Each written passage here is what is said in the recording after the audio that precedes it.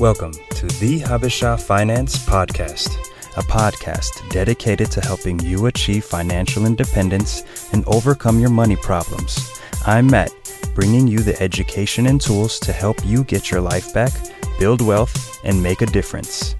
Hey everyone, I'm Matt, and this is the final episode of 5 lessons learned following Dave Ramsey's baby steps, selecting mutual funds. So I realize I haven't really mentioned what the Dave Ramsey baby steps are, at least not yet.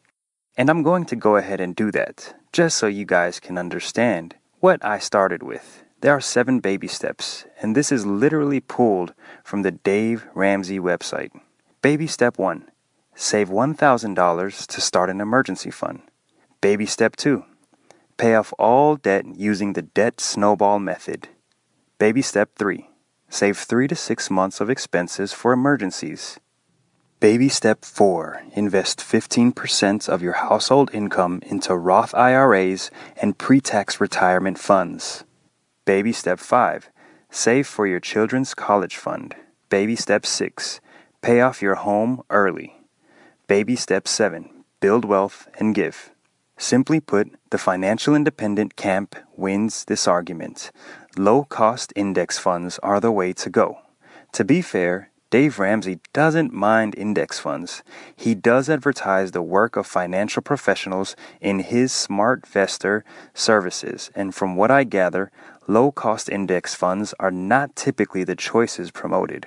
When you do the math and research, which a lot has been done on, low-cost index funds are going to outperform the majority of actively managed mutual funds in the long term.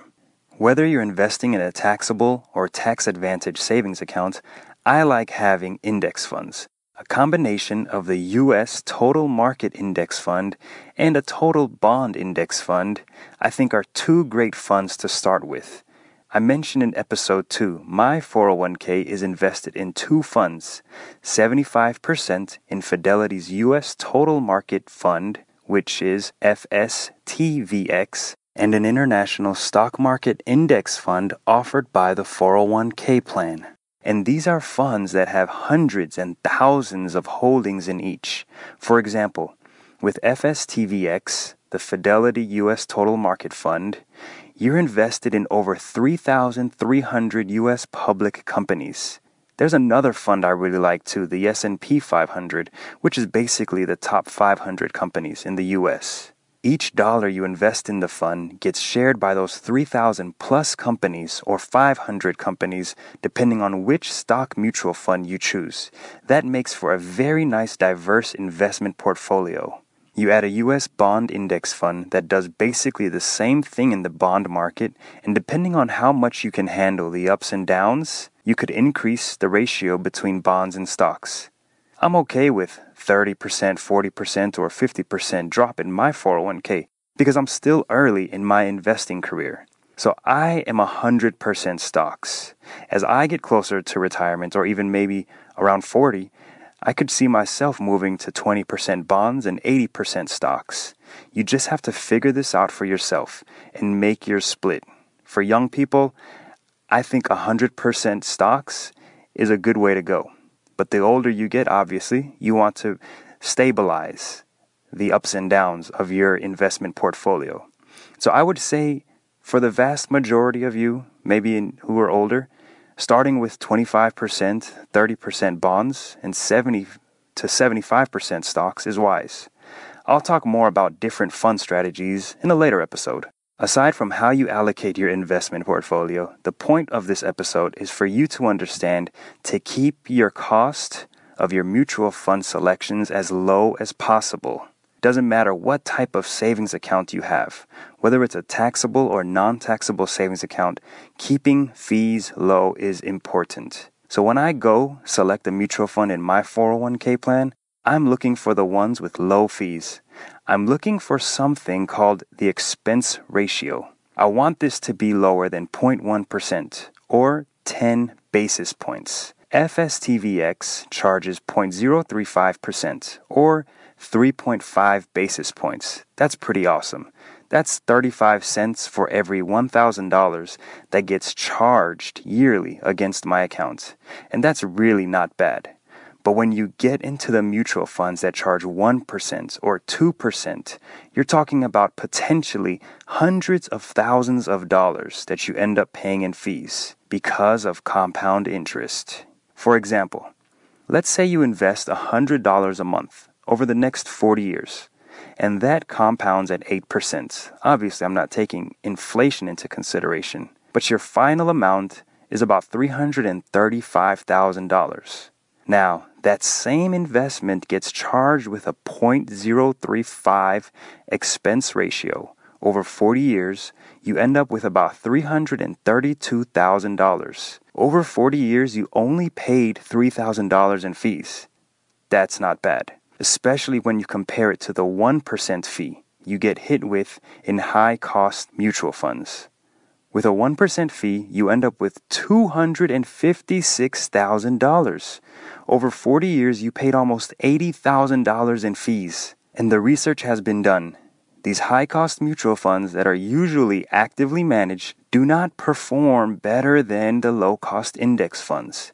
This is what the data shows. In both scenarios, you only invested $48,000 over 40 years. So you won't do bad with both. You just aren't optimizing your retirement nest egg with funds that charge higher fees. It just boggles my mind. Unbelievable how I was someone who was investing my 401k plan in these high-cost funds. Now, there may be a case to have an actively managed fund, but I look at Warren Buffett and what he wrote in his will for his wife. He advised on the money that he leaves that 90% of it goes to the S&P 500 index fund and the other 10% in short-term government bonds. You see, he understands that higher investment fees do not mean higher investment performance. It's just easier to put the money in an index fund, to put the money in an S&P 500 index fund or a total market index fund. In all, you definitely want to know what you're investing your money in. I think for me and many of you, having 2 or 3 funds is more than enough to get started and possibly keep forever. I know some people who have a U.S. total market fund, a bond index fund, and an international market fund.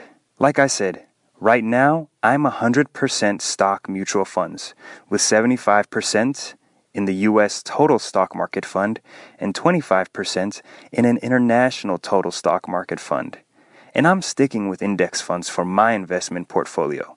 No single stocks, no currency, especially Bitcoin and the rest of the cryptocurrencies out there, no gold, nothing else for right now, just index funds.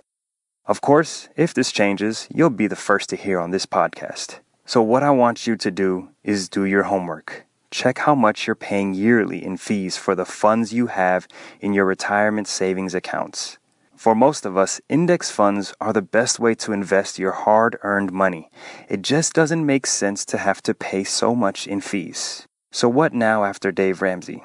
As I've stated before, Dave Ramsey changed my outlook on personal finance, and that was a positive. I strongly believe he is a great advocate of financial freedom, and the Dave Ramsey baby steps are an excellent way for anyone to get started on the path to financial independence.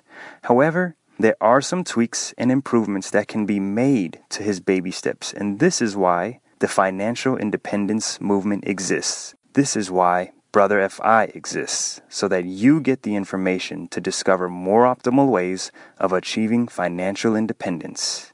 That'll do it for today on this final part of 5 lessons learned following Dave Ramsey's baby steps.